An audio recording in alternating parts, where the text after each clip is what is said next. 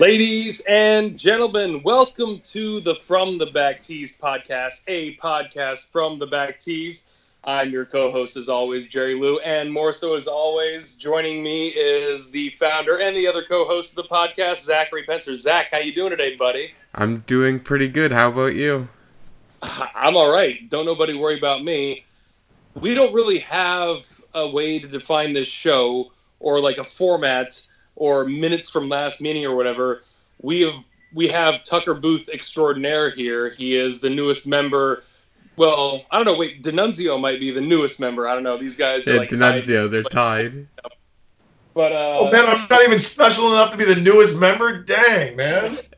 I don't know if that's a moniker you want. Who knows? I mean, sloppy seconds, dude. Nice. Okay. Look, I remember when I was in the service, like when you reported to the ship, you were the new guy until somebody else reported, and usually a new guy reported every week, but I was the new guy for 2 months, and that really sucked. So that just, I don't know if you want that title, but Tucker, welcome to the team. Welcome to the show, man. Thanks, guys. I'm really excited to be here. This is kind of been a dream of mine to finally get to dork out about my golf dorkitude with other golf dorks. So thanks a lot. I'm excited, dude. I'm thrilled. What's going on, boys? To have you. Yeah, no, I've really been getting pretty geeked about all this.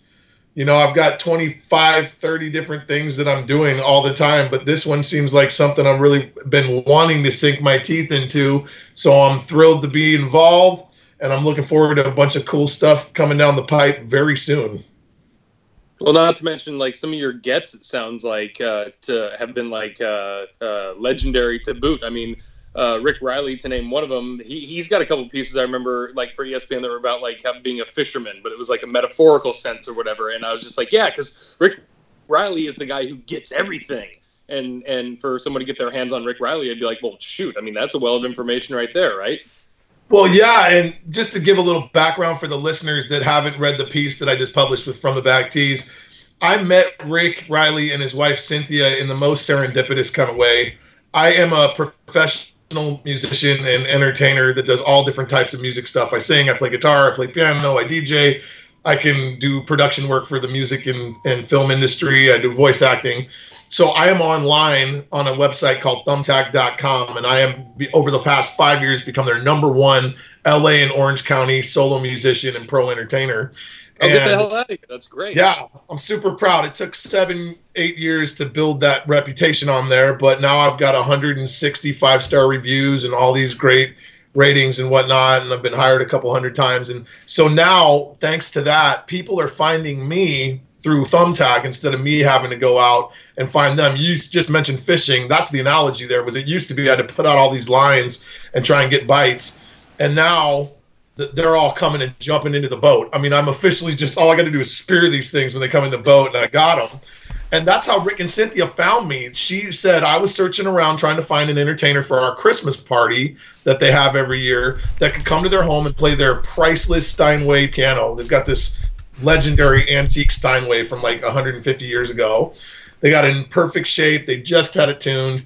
They wanted someone to come in and play it, but they weren't looking for just classical background. They wanted someone that was a little bit more of a people person and a little bit more of a folk rocky kind of guy.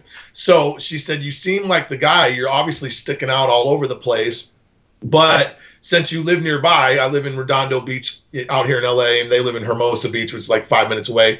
Would you be willing to come over and do an audition? And at this point, I didn't know she was married to Rick. She was just Cynthia R on Thumbtack. And I go, oh yeah, sure. I'm happy to come over. So I came over in the morning the next day, and she meets me at the door, and actually she takes me to the piano. So I don't even see Rick. I just go in and I play one song. I play Norwegian Wood by the Beatles, and I kind of stop. Choice. Is it? Do you do that?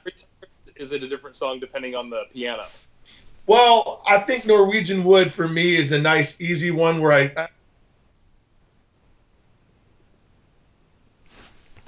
thought, all right, combo. Oh, okay. You want to go on something? You don't want to shoot the moon and miss, on a fancy piano. I didn't know if there was a certain song out there that showed off your scale without, like you said, without being too hard. Like, let's just call it like a 200-yard button driver right down the middle or something, where it's like, yeah, we all could do that, but do we? No, we don't. What's our go-to?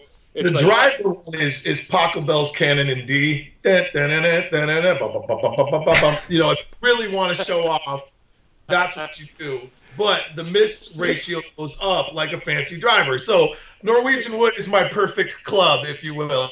It's the hybrid. It's not the driver. But okay, so I play this, she's obviously impressed, and she goes, "Well, you're hired." Like, I'm thinking I'm gonna have to jump through 5 hoops here in one song and I'm in. And I go, "Well, great." So now I'm chilling and I'm asking her questions about what the party's for, and they've got a brand new grandchild, and it's the first grandbaby and all this. And as she says this, Rick kind of ambles into the room, giving me his big Cheshire Cat grin, and goes, "Hey, I'm Rick. Nice to meet you." And instantly, I know this face, not just because he was the face on the back column of Sports Illustrated for all the years of my childhood when I had a subscription to Sports Illustrated, but he was on Monday Night Football when in the era with Mike Tirico, he wasn't he? Young, and all that.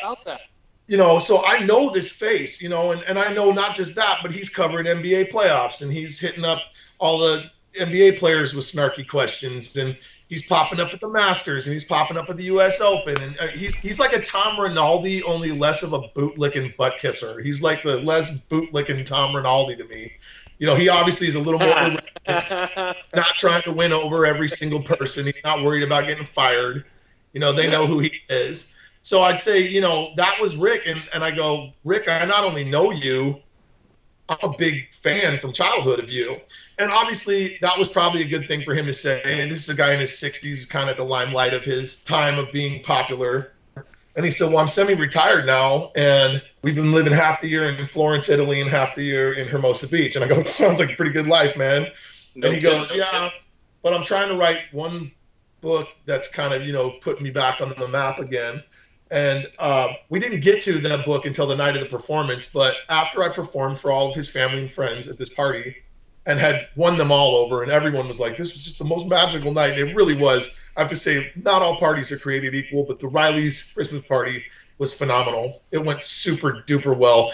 We started on piano, and we ended with my guitar out doing sing-alongs, Christmas carols, and classic standards, and legendary classic rock songs and all this. And everyone's singing. I got his friends singing. I got Grandpa pulling out the guitar and playing stuff. I mean, it was magical. Their grandbaby came up at the end of the night and was reaching his hand out to me, like, "Take my hand, let's do this." I mean, they were so overwhelmingly thrilled.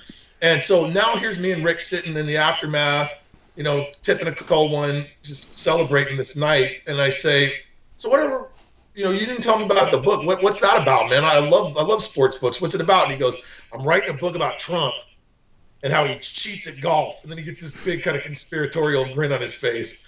And I go, "That sounds awesome." Like, the thought of Rick Riley, of all people, the guy who called Tiger a cheapskate and not someone to be admired at the height of his popularity, the guy that always the elephant. I go, "Wow, here he is taking on the biggest elephant in the room right now." Literally. And you can golf is So I said, "This sounds awesome. I totally want to read it. I will buy a copy the minute it comes out." And he said, "Well, it's going to be a few months." So this just dropped about 3 weeks ago. So it is brand new on the shelves. It's called Commander-in-Cheat. Commander-in-Cheat. It's a great How Golf name. Explains Trump. That's what it's called. So, Really? he had golf and Trump. He had me in both places. Now, I hate to say it, and maybe this will help sell copies, obviously, for Rick Riley, but I mean, I'm intrigued enough, regardless of whatever side of the fence you sit on. Is this book just about Trump cheating at golf? Because I feel like we put together all the fun cheating stories we've heard, or like people we know that cheated. O.J. Simpson is a big one, like probably the biggest I've heard that cheats on the golf course. But I feel like we the best we can do is fill a pamphlet, not a whole book. What is this book really about? Do you have any idea more than just the title? Well, I read it and I reviewed it, and that's one of the first pieces that we put out through From the Back Tees. So there's your plug.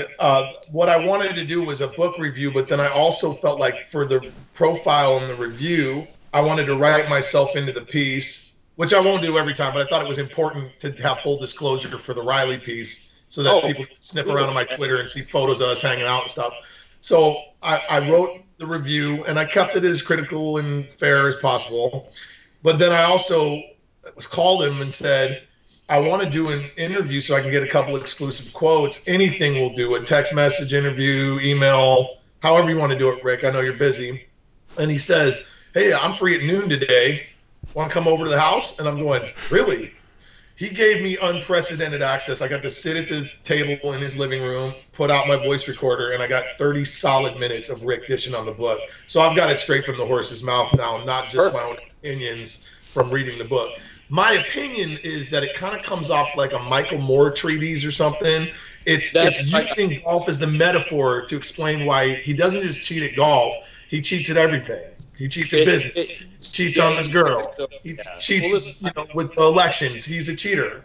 I apologize. Full disclosure, and it wasn't like a shameless plug whatsoever, but I mean, I did read the piece and everything. So, I mean, I was just more so buttering up people, so to speak, to be like, oh, do I need to go buy a hardback that's 400 pages that just has to do with, like, I mean, like I said, I don't mind if I get spoiler alerts sometimes. Sometimes that might dictate if I really want to invest in something. And I think we really need to know what more might be some people might need to know what more is in the book, but you can find that on our website. So yeah, I mean, if you give you just a little taste without spoiling too much, he really delves into all of the interpersonal relationships that he's made through golf, meaning Riley, including Trump, because that's how they became friends. He covered Trump with some pretty pro-ams, and he also wrote him into an earlier book of his called Who's Your Caddy? So that's a book where Riley's going around with all of these famous people, not just golfers, but John Daly and Gary Player. And it was a great book. It was a really big. People, Lee Iacocca. I mean, he's got all these different types of people, and this is probably like early millennia, like 2003 or so. So, anyways, he had a piece with Trump where he was supposed to be caddying for him because that was the whole premise was I'm caddying for all these famous people. And he shows up for Trump, and Trump goes, "No, man, we're playing 18 holes. You're my playing partner. Let's go." And so it was this whole different thing. Trump flipped the script on him. And Rick was saying in the book that it's like pure Trump-aliciousness back in 2003. That's the term he used, Trump-aliciousness. Trump is his own deal. He's his own universe. He's his own circus. And back in 2003, he wasn't politically polarizing in the same way that he is now. So though he surely says Trump cheats, Trump embellishes, Trump introduces me to everyone as the owner of Sports Illustrated versus just like one of the staff. Everything is embellished. And of course, Trump embellishes his score in the round. Trump embellishes his lie, kicks his ball and foozles his ball out the rough, has the caddies run ahead and make sure the ball in the water's back on the shore. He says to Trump, he did the Mr. Burns treatment? You're kidding me. No, that's what he says is he watches him blast the ball into the water hazard, and they get up, and the caddies have scurried ahead, and the ball's back on the fairway. He's never hit one in the water. He said, "Donald, I watched you hit it in the hazard," and Donald goes, "Well, the shore must have brought it in." I mean, it's all these kind of anecdotes that he's... that sounds weird. The shore must have brought it in. Wow. Like, he just said anything but, like, I killed the turtle. Oh, well. I mean, it's like, no, the shore brought it in. Well, I mean, without getting too deep into the book, yeah, he talks about environmental things that happen on the golf courses that he cheats on, tax breaks that he gets through his golf courses where he cheats the government and the taxpayer. He talks about animals that he keeps penned up, like goats and goat pens that give him tax breaks because they've got wildlife that they're preserving on the course. I've seen stuff like that. Goats that never get out. And that qualifies, yeah. It's one thing after the next. And, of course, we live in L.A. right by Palos Verdes where they have Trump Los Angeles, which is his course here. Yeah. Oh, yeah, that's right. Trump has lied about how much the course is valued at to the tune of almost $50 million more than its value, trying to get more money out of the government. Oh, that much? That's significant. I mean, I feel like if it was any less, who cares? But I mean, wow. And like we say, discrimination stuff.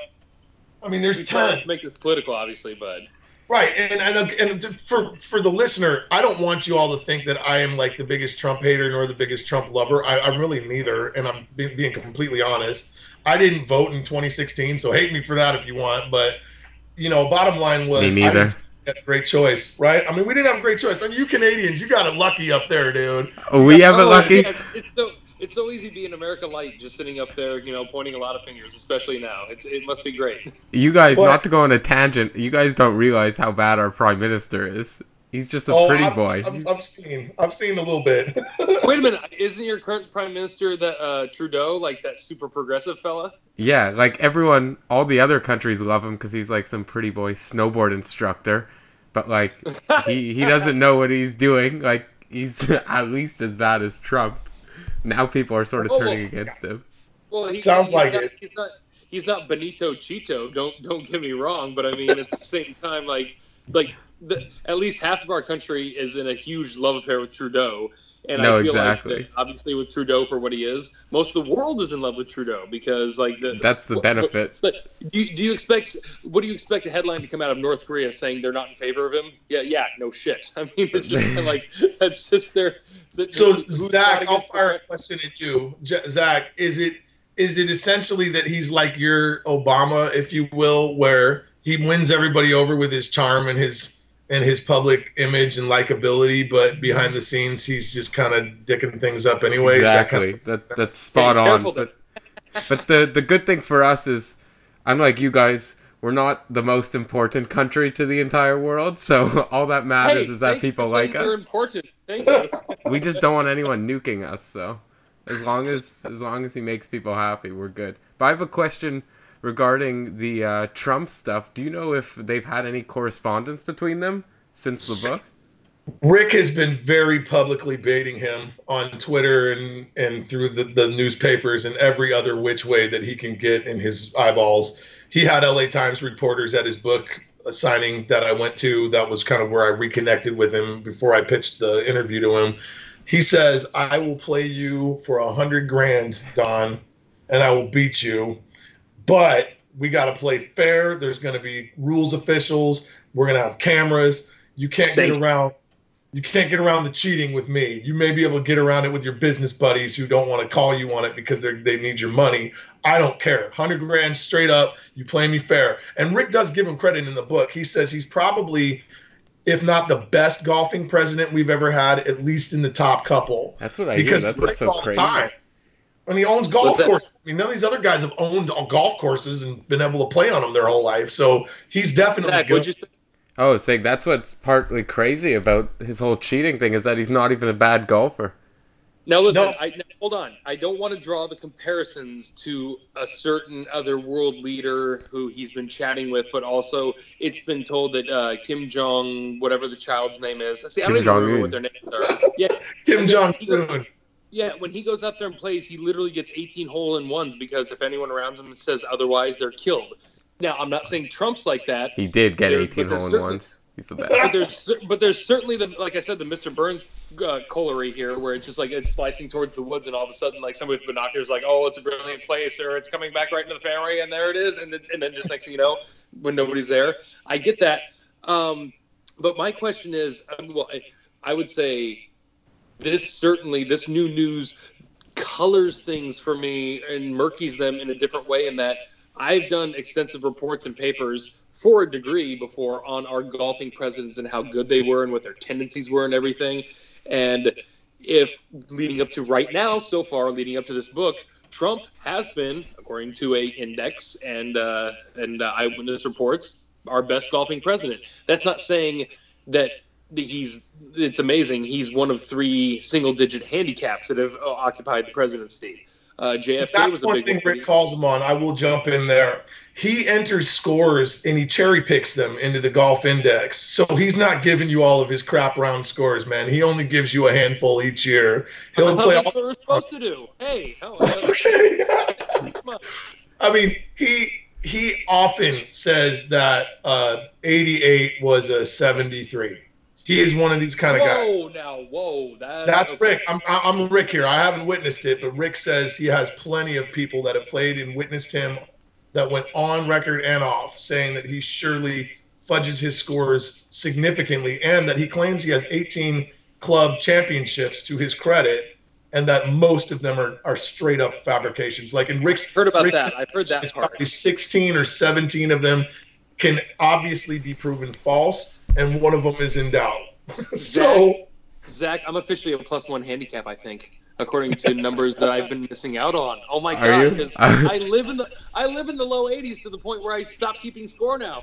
Maybe if I paid attention, I'd be shooting in the high 60s this whole time. I mean, you might be below scratch. Well, that's what a plus handicap is, sir. Oh, plus. Okay. Well, I wanted to ask you about knowledge of great golfing presidents, because that's one of these things that I'm always geeking out on, kind of playing the virtual matches in my head between all these presidents, because pretty much since Woodrow Wilson or Herbert Hoover or somebody, they've all played pretty much. And Taft was the first one. So from what I've read from a little bit of Riley's book and from some of my own digging, it seems like the best was somewhere around that era, right? The other best was it Woodrow or was it I can't remember which one it was. I know Dwight Eisenhower obviously was an avid golfer, but I don't know how great he was according Well, to legend. Whatever it is. of course, yeah. Dwight was big because he was a member at Augusta, and he installed the putting green by the Rose Garden and stuff. And he was oftentimes, because you know what, he did what I did when I was in high school. He walked around with a golf club in his hand, just as that was his thing. Like he just loved golf or whatever. I mean, he was America's granddad, and he was great at that. But when it came to golf, yeah, bogey golfer probably. The thing Eisenhower was famous for was being our president who golfed the most, and then he was unseated highly by Obama. Obama, like, I don't know what years it ticked up, but it was a certain story where Obama started to golf a lot. Like it was almost like it was like the bug bit him twice or something. Like he just started playing a shit ton, and it like eclipsed Eisenhower to the point where, and then some. But Yeah, when it came to Rick talks about Obama in the book. I guess Obama in 8 years golfed more than any president, and Trump took him to task for that all through the election. But now Trump in 4 years is on pace to triple that number. I enjoy that. That's what executives and movers and shakers should do. It's golf. It's like racquetball, squash, tennis, golf, synchronized swimming, whatever. It's just whatever all these white collar sports are that people can partake in. So, Zach, what do you think? I agree with you. I've just been thinking this whole time to ask the question: if Kim Jong-un and Trump play a round of golf, who will win? Trump. I feel like Kim knows better than to truly step to Trump if he says he won, man. But and I think it's most. It attributes probably that Trump, I think, is a foot taller. I mean, that probably. I mean, it's just like some of these things are getting down to like really primal type levels of like, why does this happen? Oh, it's because this. Really? That's it? Okay, well, that's just what the world we're living in. Kim might shoot an 18. Well, Kim knows that he can fire his little missile toys in the sea all he wants, but if he truly wants to come and play with the big boys in a war, he's going to get stopped, and it's not going to take that long. So that's all just for show of might to his people more than he's fooling anybody. Of course. And he still shoots an 18. Yeah, he does still shoot an 18 or 19, depending on who he caps on a bad day, 19. So real quick, is there anything else we want to talk about with Rick Riley before we talk about our next subject? I mean, because I feel like there's really two big names to talk about. I mean, well, okay, I would say just to wrap it up, Rick has been so generous with his time that I've got to thank him on this podcast and say thanks for all you've done to help me out with this and with my business.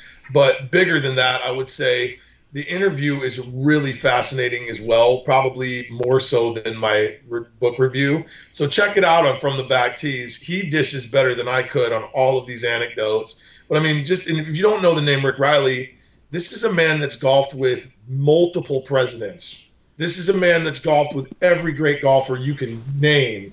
He's golfed with Arnold Palmer. He's got anecdotes about that. And there he's golfed with Tiger. He's golfed with all these cats. He's friends with these people.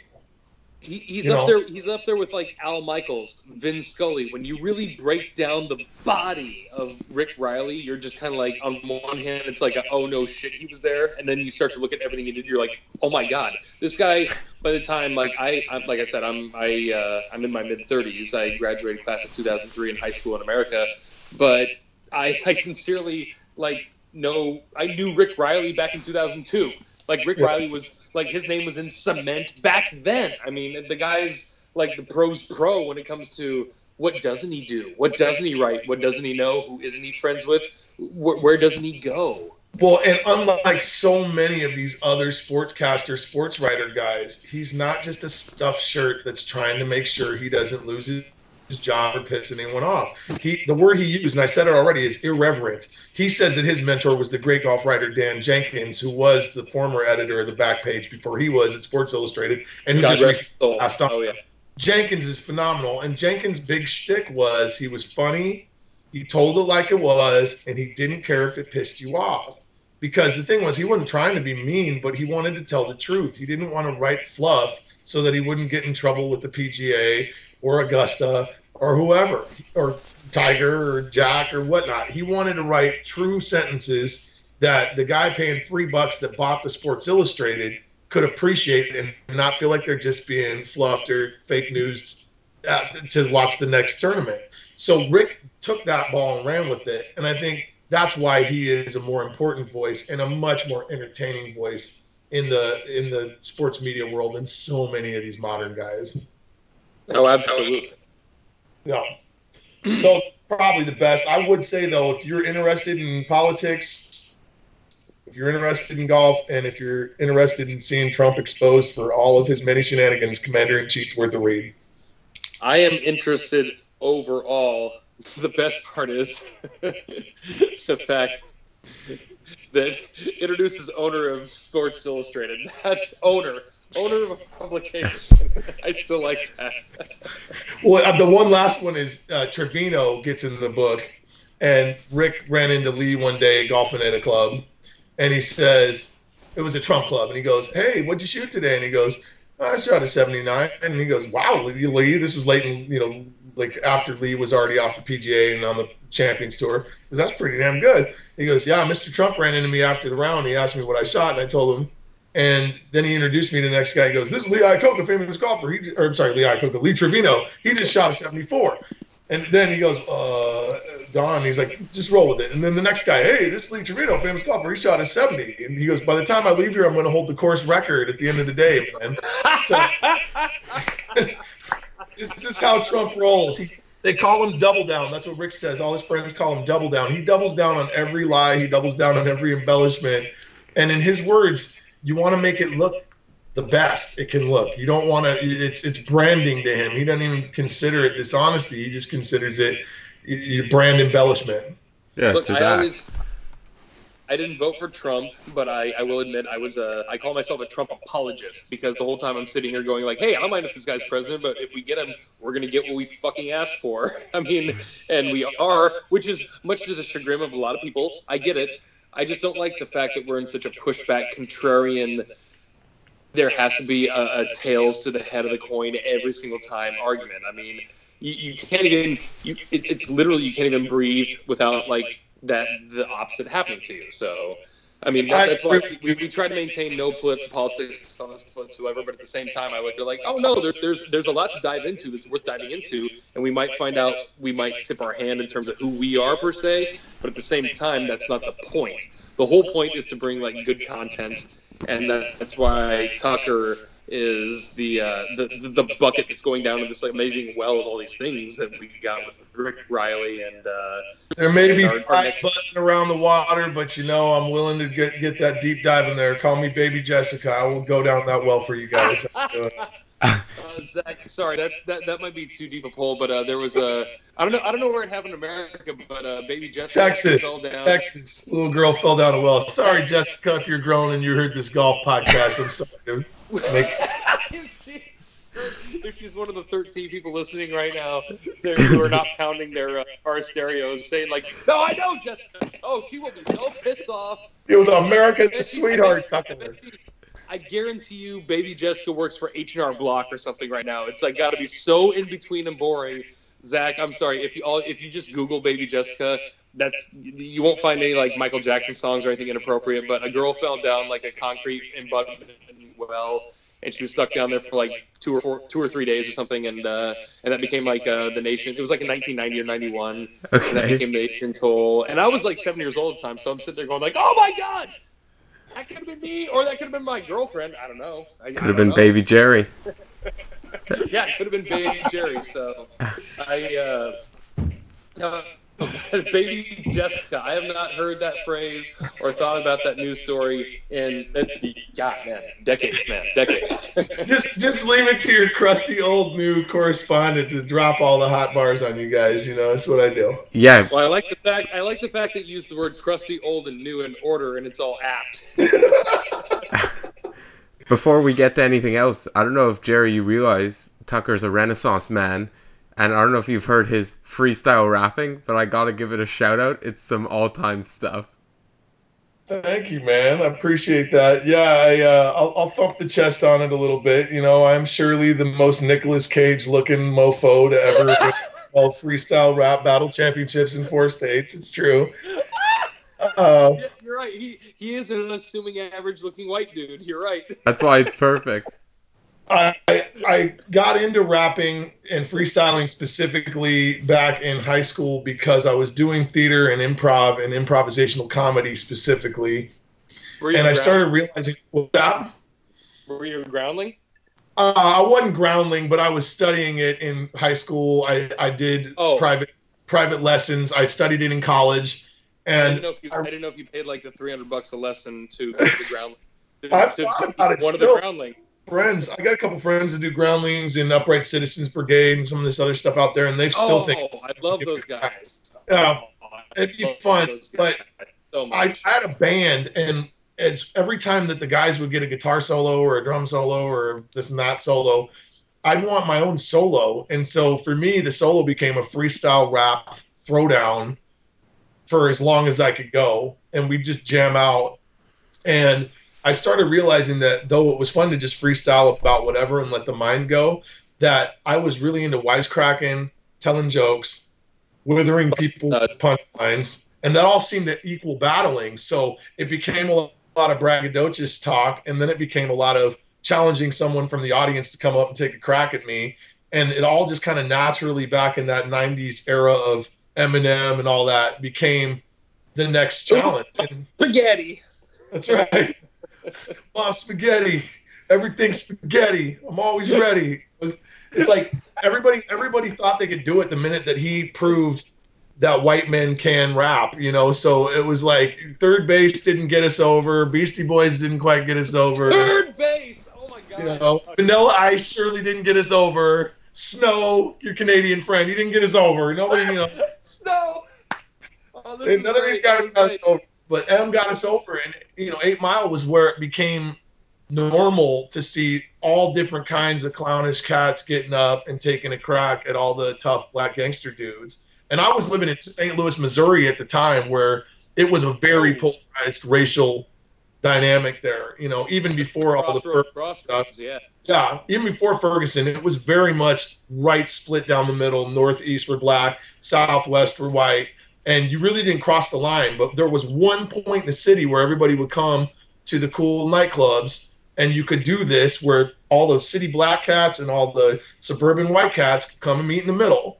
And I started going there, and it was literally the crossroads of the crossroads. And we were doing it night after night, week after week, and it became this all-consuming thing I was doing besides playing street music all day, every day up above these nightclubs. I could sit out with my guitar and play and rap and freestyle, and they'd see me all day walking by.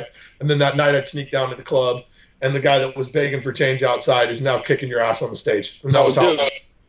That sounds exactly almost like when I lived in Baltimore. I mean, I was a spectator, not a part of that per se, but I mean, I like to brag about living in Baltimore, and that was before the riots, and that was a shithole. All my best friends and best memories live in Baltimore, Maryland, and they all agree, oh yeah, it's a cesspool. It's terrible. I have one friend who's from outside of St. Louis that I met in the golf academy. He's a really sweet dude, and he's just white piece of chalk like us, just a regular dude, just average American, what have you. And Zach, Canada's America Light, so we'll give you you get half carte blanche. Okay, perfect. But I mean, I have heard how like racially, like I said, crossroads, like you said before Ferguson, how Missouri is not necessarily anything that's just like drive by and say like, oh no, there's no problems here, there's nothing here. I mean, there's hotbeds everywhere. I mean, it's Vacation with Chevy Chase where they get broke down in East St. Louis on their first vacation, and he's like, excuse me, do you know the way back to the highway? And they go, what you looking at, honky? I mean, it's like that, and it's still like that in 2019, man.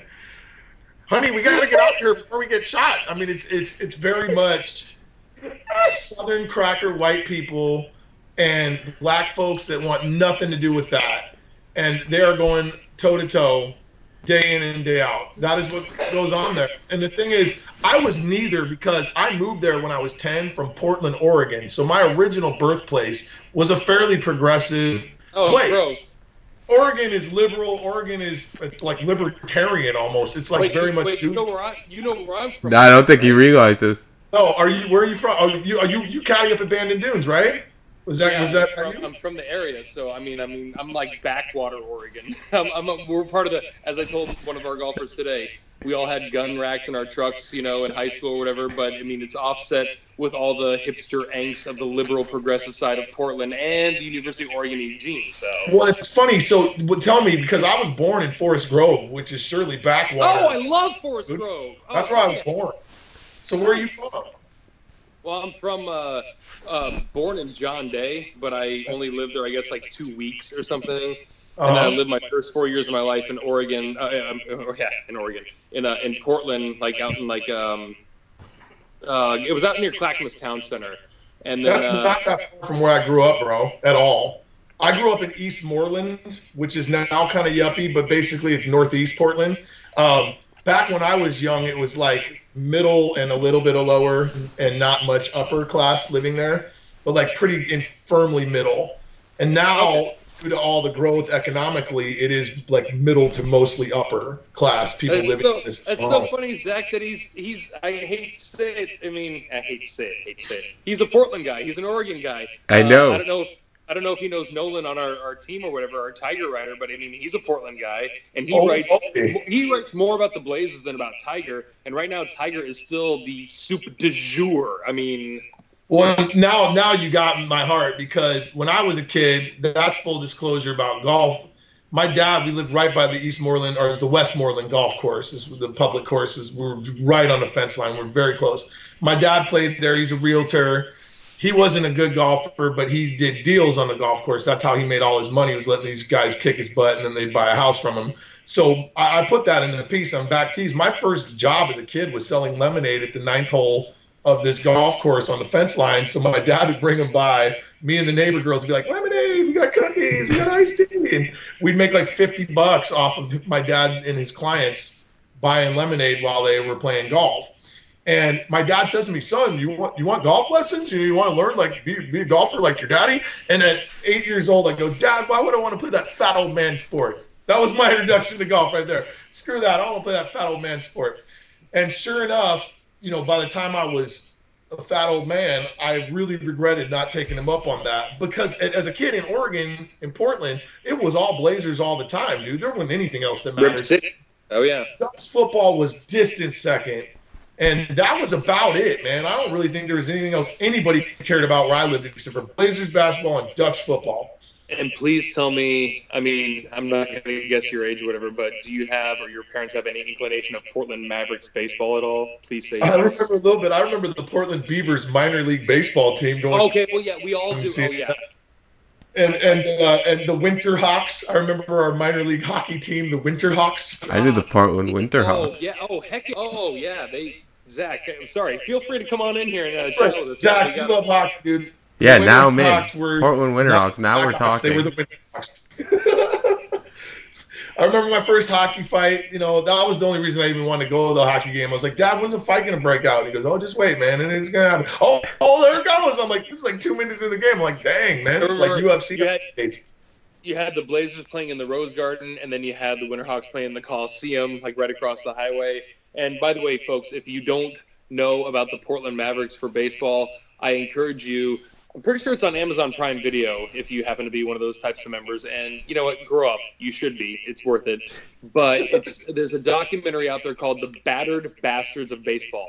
And it is just about Bing Russell, Kurt Russell's dad, and how he brought this baseball team independently to Portland, Oregon, because they would not let him come into the bigs whatsoever. They would not. MLB had their doors shut so tight they would not let him exist. And he invented essentially a team and a league, and he whooped MLB minor leagues' asses until the MLB sent a bunch of pros down to destroy him, and then bought his team out because they essentially gave him an offer based off of the value of the team times 3, which the team wasn't worth anything. But legally, when they give you 3 times the value in court, you can't say no to that. So essentially, his dream just literally was ripped from his fingers and disappeared. And this is like 1977. I do know what you're talking about now. I've seen a bit of that, Doc. I am just turning 40 in a month, so I didn't quite remember that era per se. But it was a folktale when I was a kid. And I do remember watching some of the doc and thinking, this is an amazing story. You're going to make me go and check it again and watch the whole thing. Played at the same park the Beavers play at. The park's still there. I'm proud to say at age 9 or 10 as a boy, I went to see Lilith Fair there because my lesbian mother was at work, and her partner at the time, I forget who she was, took me there, and I just sat off to the side reading Mad Magazine while I was watching MTV do stuff, and I'm just like, I'm 10 years old, and I'm just really confused. I'm at this... You get out to Mad while the Indigo Girls are duetting, dude. Nice. Dude, it was Indigo Girls, it was Sarah McLachlan. I mean, it was Murderer's Row for, like, Lilith Fair's peak year, so to speak. But all that being said, it's a killer documentary, even to the point where my girlfriend's dad... Jim Moore, who was a pitcher at, he was like University of Cal, like Santa Barbara, or he was a Gaucho or a Banana Slug, I don't remember. But at any rate, he said that like he told me, I showed him the documentary, and tells me he watches the documentary once a week because Frank Peters, the guy who wound up managing the I almost called them the Orioles, excuse me. That's a slip of the old tongue right there for watching so many games in Baltimore, excuse me. But he said that he'd be 20 years old, drunk, leaning over the rail, yelling at Frank Peters, the manager, saying, "Hey, my college roommate who's the relief pitcher, you got him starting shortstop. What the fuck's your problem, Peters?" And Peters, after a while, would look at him and be like, "Hey, kid, shut up." And it's just like, that's just kind of how the day went. It was just kind of how independent baseball, pretend you existed in the city the very first year pro wrestling ever existed. That's exactly what the Portland Mavericks were. If they, like, all of a sudden, like, you were beating them with home runs and they, like, shut down your home run hitting, they beat you with steals the next day. They beat you with batting average. They beat you while doing cocaine, while not having any bench to sit on. It was just like a wall to lean against. I mean, it was the epitome of, like, adult sandlot kick-ass baseball. And they were so good at it that the MLB had to come in and say, you don't exist anymore. And it's written all... Obviously, the one reason... And we'll get to our next part of Tucker's piece here. But the thing that bugs me the most about documentaries is they're always made and viewed in a certain direction. Like, whatever you watch, it's skewed a certain way. It's going to make you feel a certain way about something. It's very opinionated in its own side. And this one, even though I don't like to say that we would see something that is an opposing piece or whatever, when you watch this, it really, and I'm a huge baseball fan, it makes you hate big old corporations, big old slow bad stuff. It just and I love baseball for what it is. Because I know what it is. I know it's the starchy, stupid whatever it is. But this starchy, stupid organization destroyed something that was pretty fucking cool, and that was the Portland Mavericks. I'll go to it. I think that whether you're talking about baseball, basketball, golf, battle rapping, whatever, it always gets perverted by the owners or the promoters or the money people. It never gets perverted by the talent. The talent is what makes it entertaining, and it's what makes it exciting to participate in. And the minute that these participants, these talented individuals, start realizing that the money is being stacked against them in order to basically buff out all the rough edges that these rich people don't want there to create a brand that they feel is the most marketable and lucrative for them. And that it's not fair. You mentioned pro wrestling. That's battle rap in a nutshell. It's all about the promoter's guy that they want to prop up. Like, it's boxing. They use boxing as their metaphor for everything. They prop up their guy. And I was never their guy. So I saw this so clearly, unlike some of these other cats that had favor with the promoters who might have been a bit blind to it even. They propped up their own egos enough because they were talented to think that just because they had talent and they gave it their all that night, that's why they won. When in reality, I could be a judge for Battle Rap Idol or something. I call it right. I would never give myself a win if I knew I didn't win it. But I know how to judge these things, and they weren't being judged in any kind of fair, balanced, accurate way. Now, I could still go back because I had no pride, but they ruined people that didn't want to keep after it because they're like, man, this shit's fucked up, man, this isn't real. You know, all they ever want to do is put their boy on and try and get him in the next thing. And I go, you're right. So he's right. You got to go that much harder and ham to the point where they understand they'll lose money from losing their audience because their audience is so disenchanted that they keep cheating the one who's winning and the audience for all that. So, I don't want to get on a whole battle rap. But that's sports in general, guys. I mean, that's all Well, sports. sports is, as it should be, a meritocracy. If Bill Belichick's son was on the Patriots and he was a quarterback, well, guess what? He ain't starting because he's not good enough to start. That's just the way it goes, as it should be. You see it in professional sports, and I'm mostly skewing American because that's what I know the best. But it's very much the best person for the best job. If one guy runs the 40 a second slower than the other, then you have no reason, unless you want to get fired, to put the slower guy in. It's all about who does their job the best. And unfortunately, in a morality sense, that doesn't apply to everything. So, Zach, do you have anything for Tucker real quick before we start talking Peter Kessler, the Golf Channel man? No, we could talk Peter Kessler. Am I missing something? Oh, no, I didn't know. I mean, not to say, I mean, we talked to Rick Riley a minute ago, and then we talked about some other stuff, but I didn't know if there was anything you wanted to squeeze off right now to ask TD. No, we're good. We can move to the next topic. What you talking to rip St. Louis and Portland a new one with the freestyle? Is that what you talking about here? Yeah, I was thinking that. Not quite. But now that you're thinking about it, and I know how freestyling goes, and I love freestylers. If we give him 20 minutes and it's like on the back burner, he's gonna come up with like at least 90 more seconds than you thought of some brilliance. So don't you worry about that. No, I was just thinking Tucker's wearing the LA Rams jacket, and it's just bringing me back to times of how the Saints got screwed. Shout out Saints. Times? What do you mean the times? Like this happens over and over or something? I mean, we should be the Super Bowl champs. Is there a difference? Downy Gate A2. Come on, man. Come on. This is ridiculous. It's like there's a recency that the Saints get screwed. It's not by the same person, first of all, or the same team. Okay, if the Saints keep pointing fingers, it's never the same entity. Goodell's the worst. Well, yeah, he's not great. He ain't great. I'm not gonna disagree with that. I'm not. Hey Zach, I won't even battle rap you. I'll just put it in this very short little song. Yeah, it'll be a one-sided rap. When the Saints didn't block that kick. Oh, when the Saints didn't block that kick. Every screwball fan in New Orleans made up lots of loser shit. There you go. I'm done. Oh, damn. We're still the champs. Oh my God, that's good stuff. Oh my God. I've been working on that one. I've been working on that one. It's a new little number. It was pretty good. That's how that stuff works. Off the cuff. Oh my God, that works. It was pretty good. It had a pretty good rhythm to it. Oh my God. Okay, so it's gonna be hip with the kids. All right, so we don't want to keep this one too long because we don't know if Skype's going to cut me off because evidently I'm some type of Microsoft bandit, a Julian Assange style. But Tucker, you seem to know this feller by the name of Peter Kessler. Can you, and I'm sure you can, in the best, you don't have to sum it up, you don't have to cliff note it for us. Tell us about Peter Kessler a little bit. This guy, essentially, in terms of if you're at least, God, we're in 2019, if you're at least 30 years old and you're into golf, you have to know.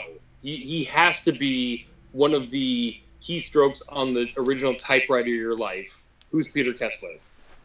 Peter Kessler is the heart and soul of the original Golf Channel. And I don't use that as hyperbole. That is fact. Besides Arnold Palmer, who was the innovator of Golf Channel, and for those listeners that don't know, Arnold Palmer was the one who dreamed up Golf Channel. There was no Golf Channel before a retired Arnold Palmer said, you know what, I bet I could talk to NBC and we could do a full 24/7 golf stream all the time. And I bet I got enough rich friends who would help me make this happen. And I could get producers and TV guys that I know, and I could make this a reality. So Arnold talked to a few people, but the most notable is a guy named Joe Gibbs, not the Redskins' former coach, but another Joe Gibbs. And not the NASCAR racing owner. Not NASCAR Gibbs. And they created this idea, pitched it, got it greenlit. NBC was going to co-sponsor it. And they went first to Peter Kessler, who was a good friend of Arnold Palmer's. Now, Peter Kessler was an avid golfer his whole life. He grew up near Pebble Beach. He went to a private school there, played Pebble back when you could walk on Pebble without a tee time and just play as many holes as you liked. He learned how to play on Spyglass Hill. This is his legacy. He was a child that was so consumed with golf and so smart that he became a true encyclopedic human being about golf and became surely one of the foremost authoritarians on golf history of anyone on the planet by the time he was out of high school. And again, that's not hyperbole. This is fact. He proved it. He knew everything from golf's inception, from the very beginning of time, all the way through all of the professional years before him. And he was a high school kid in the 60s, and then all the way up to the modern stuff. So when Arn and him became friends, he wasn't even a golf a journalist or broadcaster. He was a lawyer, and like I told you guys off air, he had worked for the Rothschild family, who is essentially the Illuminati confirmed. I mean, they're them. They're the trillionaires that run the world. I found that. Hi, Illuminati. How you doing? I found that right now. Before I got to know the Rothschilds personally, because I happened to bump into them in Colorado, how big they were from the picketers first. I'm like, wait, whoa, you're just you have picketers just everywhere you go. That's heavy. They make Trump look like he's, a Payless shoe store by comparison to how much money and influence they have. Payless shoe store. I mean, he's baby Jessica down the well begging for a rope compared to them. Listen. We're more focused on what Peter Kessler had a fall from grace at some period, at some time. I don't know when it was, because I feel like I know Peter Kessler, the man that was, and I know the Peter Kessler I see on Twitter who has like as many followers as me, and it's very much like, is this somebody running a joke account? Because if you don't like Brandon Chambly, Peter Kessler is like the stay up late at night XXX version of like debate. I mean, which isn't it's how the ire goes to social media or whatever. That's why I try not to be too stupid, and I try not to put myself out there too much, because I know you can get lit up by somebody. That's why I'm apologizing still to Jason Sobel softly, because I didn't agree to something he said, and not that he wasn't wrong, but he didn't defend his opinion properly, and that was my argument, was he wasn't defending his opinion, but in the end, his opinion was correct, so I should shut my mouth, and I've been trying to make up for that. Well, I've been blocked by on Twitter. It is a pretty marvelous list. Bill Cosby blocked me on Twitter, all right? That's a good thing. Tucker, if you want to be a heterosexual Christian going to church, a one-dimensional American, you better hope Bill Cosby blocks you on Twitter right now. Are you kidding me? This is before he got outed. I was calling him out 7 years ago, and he blocked me on Twitter. I got. Well, you're an insider. You're an insider. That's it. James Fry, A Million Little Pieces author, he's blocked me on Twitter. Lord Jamar from Brand Nubian, he's blocked me on Twitter. I don't even realize I'm blocked on Twitter by these famous people when I'm trying to do research on them. Well, you don't know. You get me. I always wondered. It's like if somebody, it's like I was saying, Zach, we need to practice with this or whatever. But if I were to block you, you don't get a notification that you're blocked by somebody until you go look at their profile or until you say something. Okay, good. That's good, because the four people I blocked were people I didn't really follow anyways. So I mean, it's just one of those, like, I don't need to seek out to see if they block me back. I don't give a crap. They're vanity searching their name. That's why they block you, is they vanity search their name like we all do, and they want to see what's out there on their mentions, and then they see you put up something that they got singed by, and you're gone. Twitter is nothing but shit talk. That's what it's for. It's for shit talk and self-aggrandizement. That's all it's for. I mean, let's just be fair. He put it so well, and I can't pour cold water on that, because Twitter makes me feel good sometimes. Twitter's my as Dana Gould said, you have, when you open up your glove box, a big Salt Lick size Xanax, and you just, like, whenever you're feeling low, you just take a big old lick off of it, and all of a sudden you're like, okay, I'm good for a couple hours or whatever. That's what Twitter is. We see it with our president of the United States. We see it with which, by the way, I meant to say, going back, I'm sorry, to the Rick Riley thing. I know Rick's been trolling the president on Twitter. I don't know if I can ask the two of you. It doesn't matter if you're American, what you vote or whatever, but obviously the president tweets a lot of stuff. I don't see him reply to anything ever, or unless it's like somebody stating something bold and he's attacking them.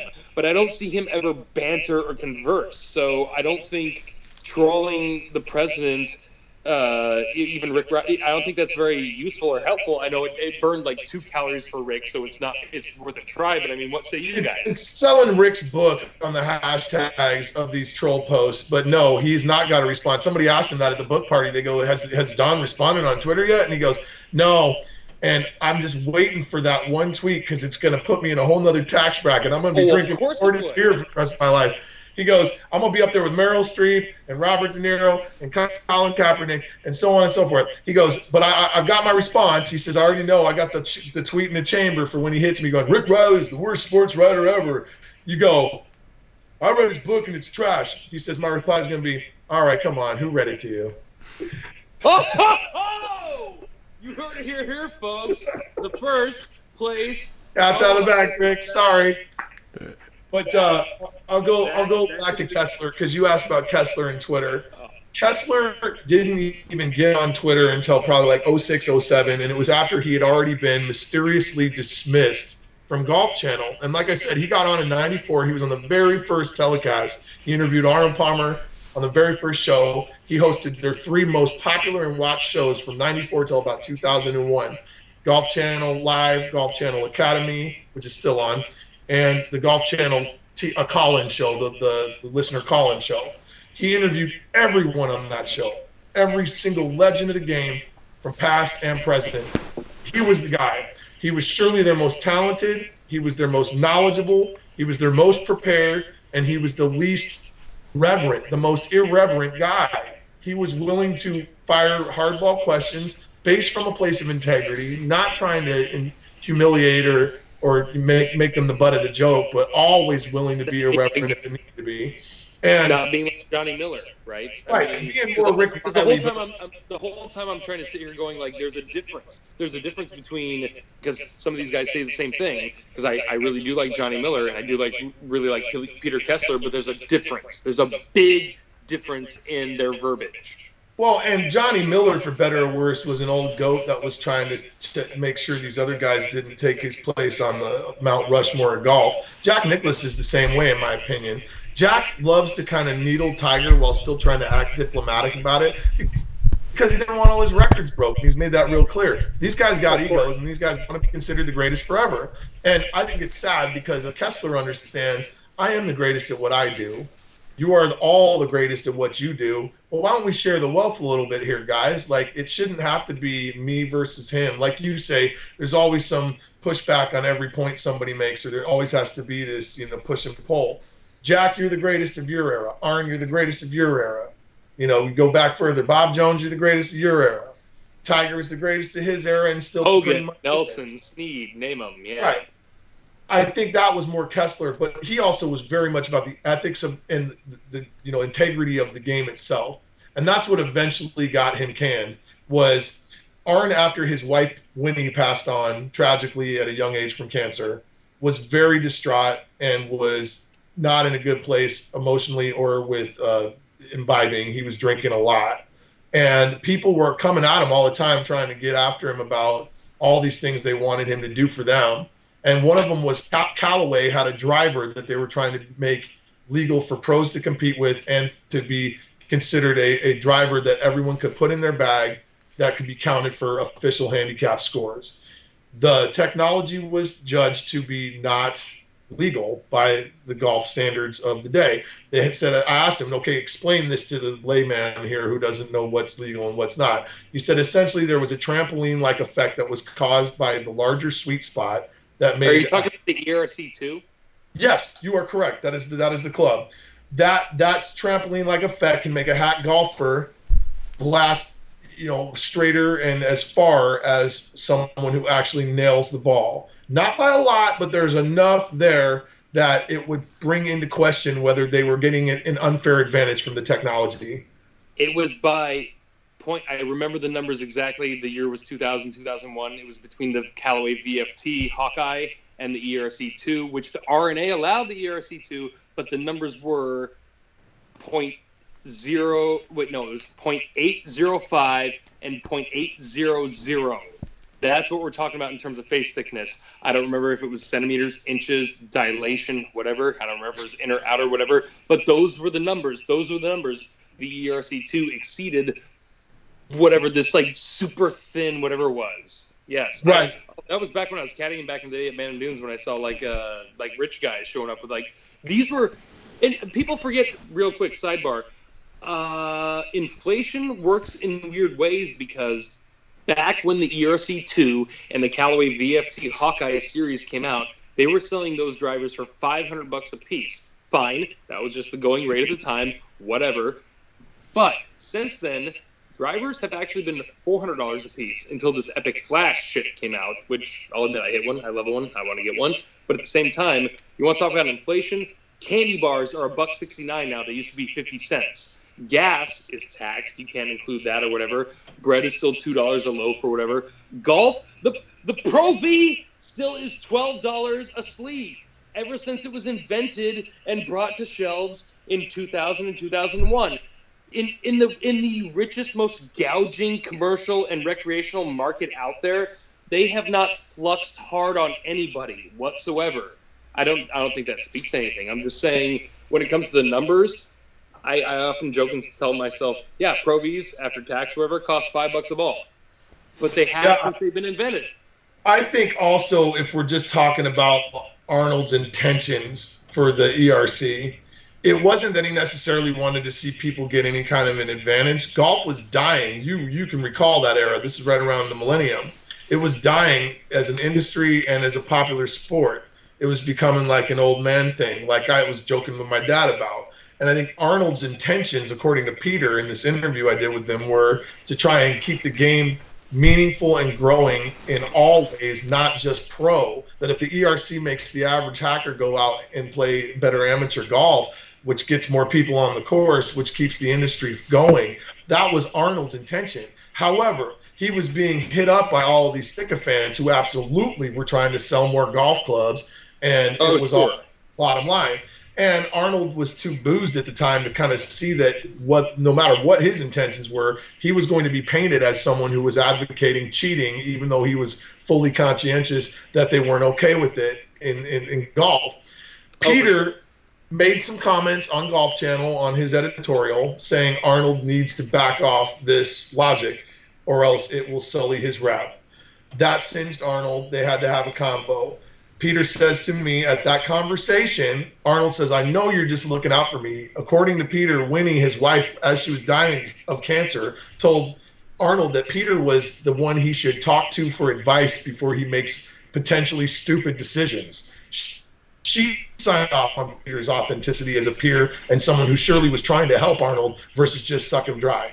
So Arnold says to him, I think you're right. I get what you're saying, but people are breathing down my neck. You know you don't have a ton of friends here. He had a lot of jealousy. People were gunning for his spot. This is Peter. And he also wasn't that cozy with Joe Gibbs, the co-owner of Golf Channel. He says, a lot of people are gunning for you, Peter. I need to get out of this position you put me in. We got to fix it. And Peter says, okay, well, we've got our State of the Union address. You come on every year and we do our interview.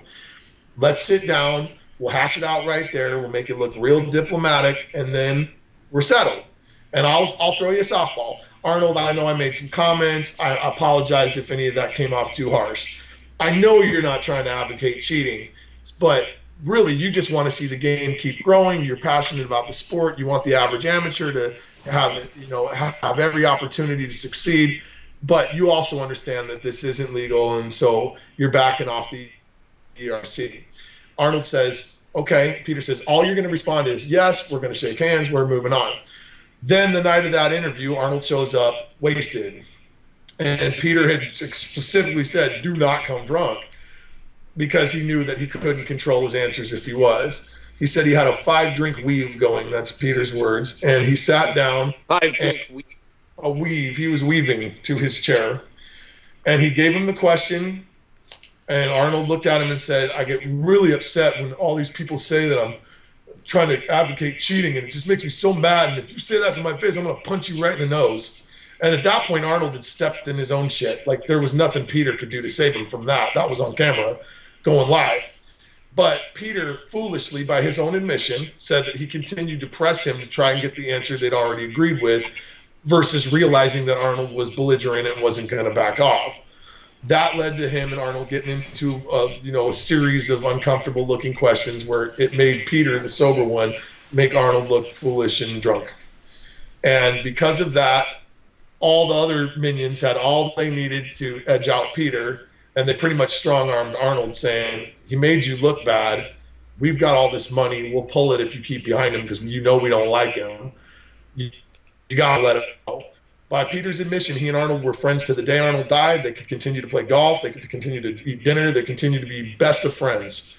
But Arnold was put in a position like, we'll pull our money out if you don't let this guy go and replace him. And that, right around 2001, was the end of Peter Kessler, professional golf broadcaster.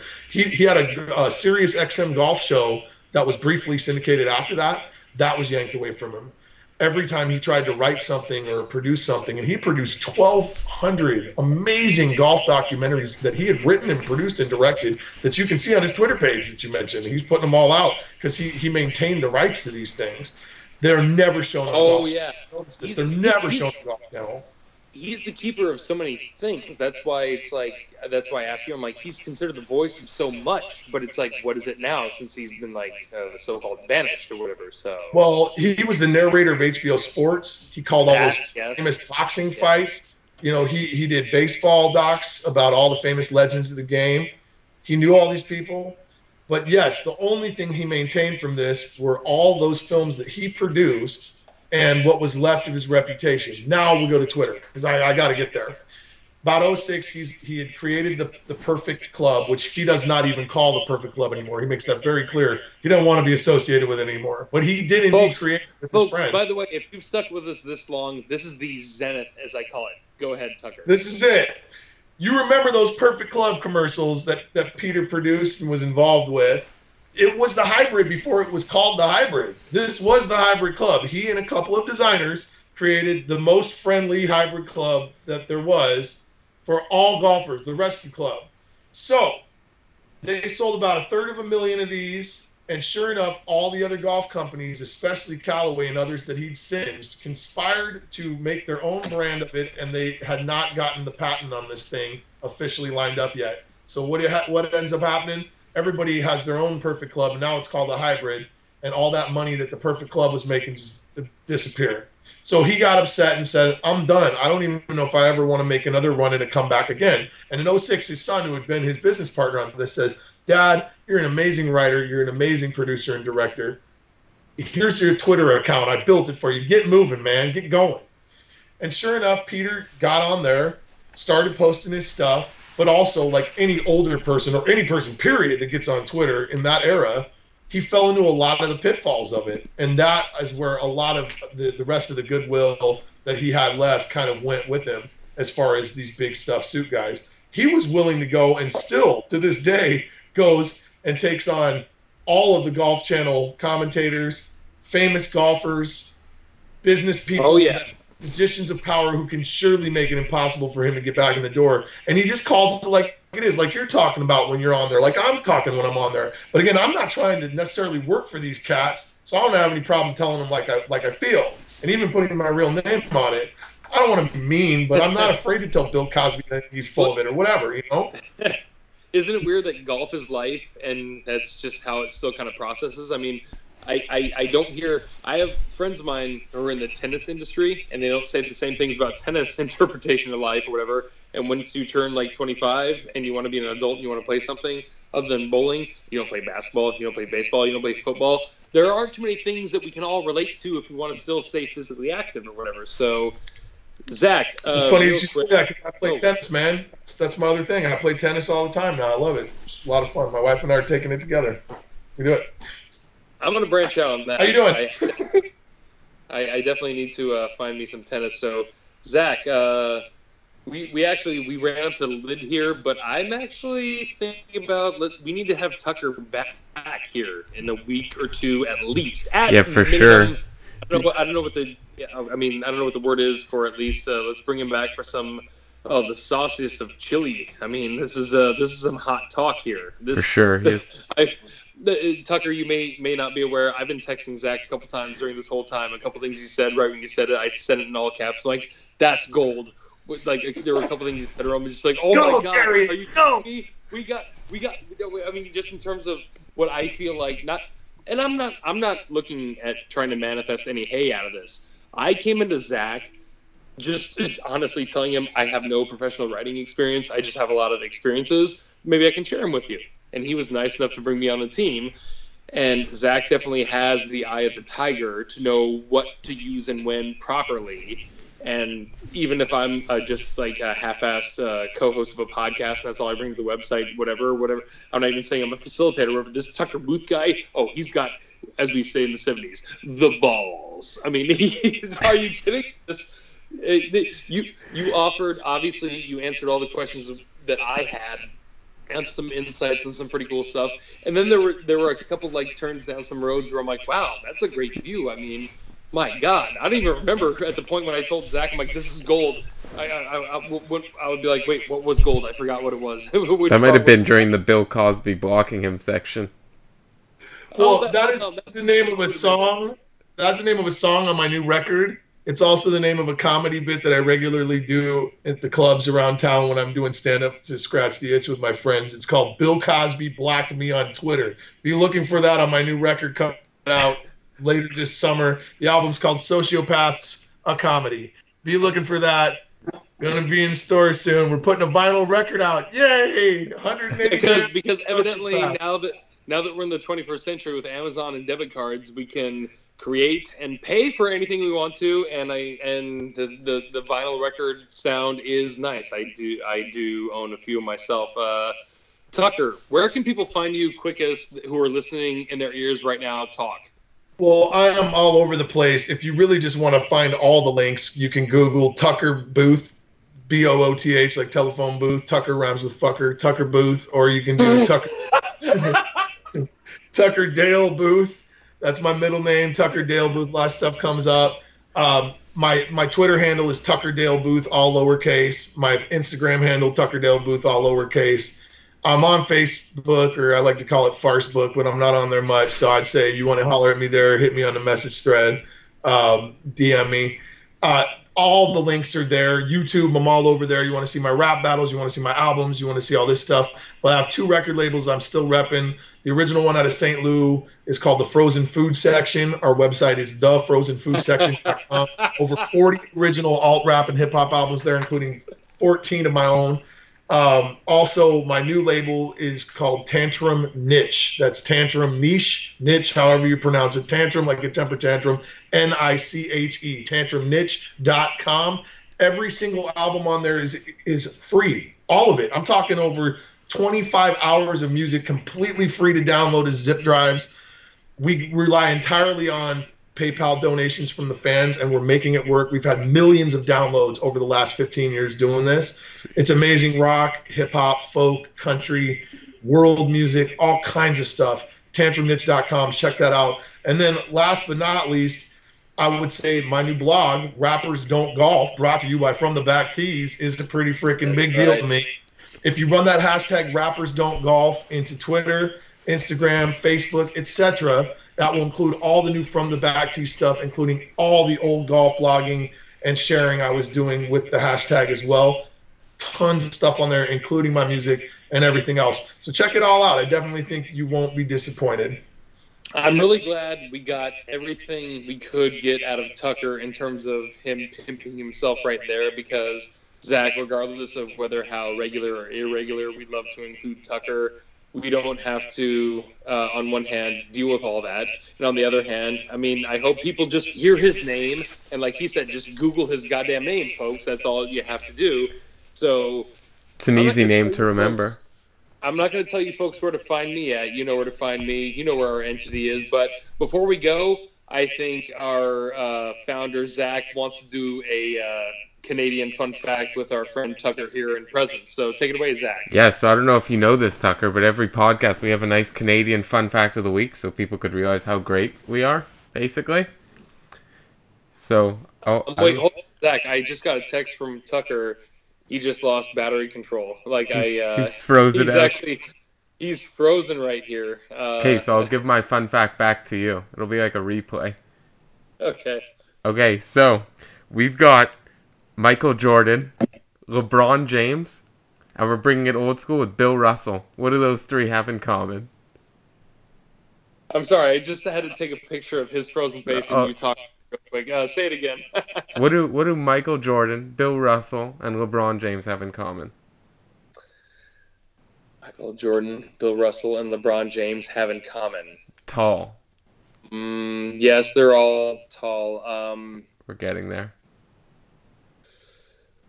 Now, this might sound racist, but I'm just going to say it in short. They're all black, and they're all multiple championship winners, at least That is 4 true. NBA championships. Well, because God rest his soul, Havlicek passed away recently. A lot of people forget 8 rings. Bill Russell had 9 rings. 9 rings. Jordan had 6. Okay, so had it not been for a great Canadian man by the name of James Naismith in 1891, these guys would not be playing basketball. Who knows what they would be doing? Who knows if this great sport would even exist if not for Canadians?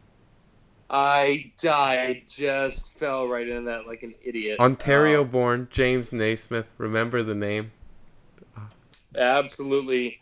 And listen, folks, I just got some texts from from Tucker. This is how guerrilla warfare we are right now. He said, I just lost battery. Sorry. Tell everyone peace. And thanks to you guys for having me. I love Tucker Booth. I love Nolan Smith. I love all our guys. I mean, we need to, if we don't get some like real hardcore solid like group chatting or something or anything like that, he said it best. He has a place. Tucker Booth is way too big for you and I, Zach, both put together. We're both peons in his presence. And he has so much to offer, but he just wants to geek out on golf with us. I'm glad he jumped on our trampoline because he can stay here all day if he wants to. Yeah, he could have gone for a while. And then he could have gone for an hour alone, just all the different things he's done. All right, Zach, is there anything else? We've been going, this has been a long podcast. We've been going over an hour and 10. So is there anything else you want to say before we go off? No, I think we could sign out. Oh, I guess one last thing I'll add is the Peter Kessler interview that Tucker did. It was a 90-minute audio. Yeah. It was a 90-minute audio interview. So what we're going to do is we're going to post it as an episode of a podcast. The interview. That's right. Yeah. He has, oh my God, not to say he's taking shine away from us, but man, he's good. He's got all the gets. He asks all the questions. I was just hoping I asked him the right questions, and he's like a teammate of ours, for crying out loud. Yeah, I feel like Scottie Pippen and he's Jordan or something, or you're Jordan and he's Scottie Pippen and I'm Dennis Rodman. You could tell he's been in Hollywood for a while. Fair enough, folks. So, Zach, where can everybody find us other than... You know what? We do need to do that commercial for Michigan Sports Entertainment. We'll get it. We'll get it eventually. We'll get there. You could find us, though, at fromthebacktees.com or through the Twitter at fromthebacktees. And you could find the rest of the group's Twitters through the About Us page. Yeah, Jerry Lou Looper 1 on Twitter. That's the main place you can talk to me. It was a lot of fun, guys. Tucker Booth's great. From the Back Tees is great. We'll talk to you guys next time.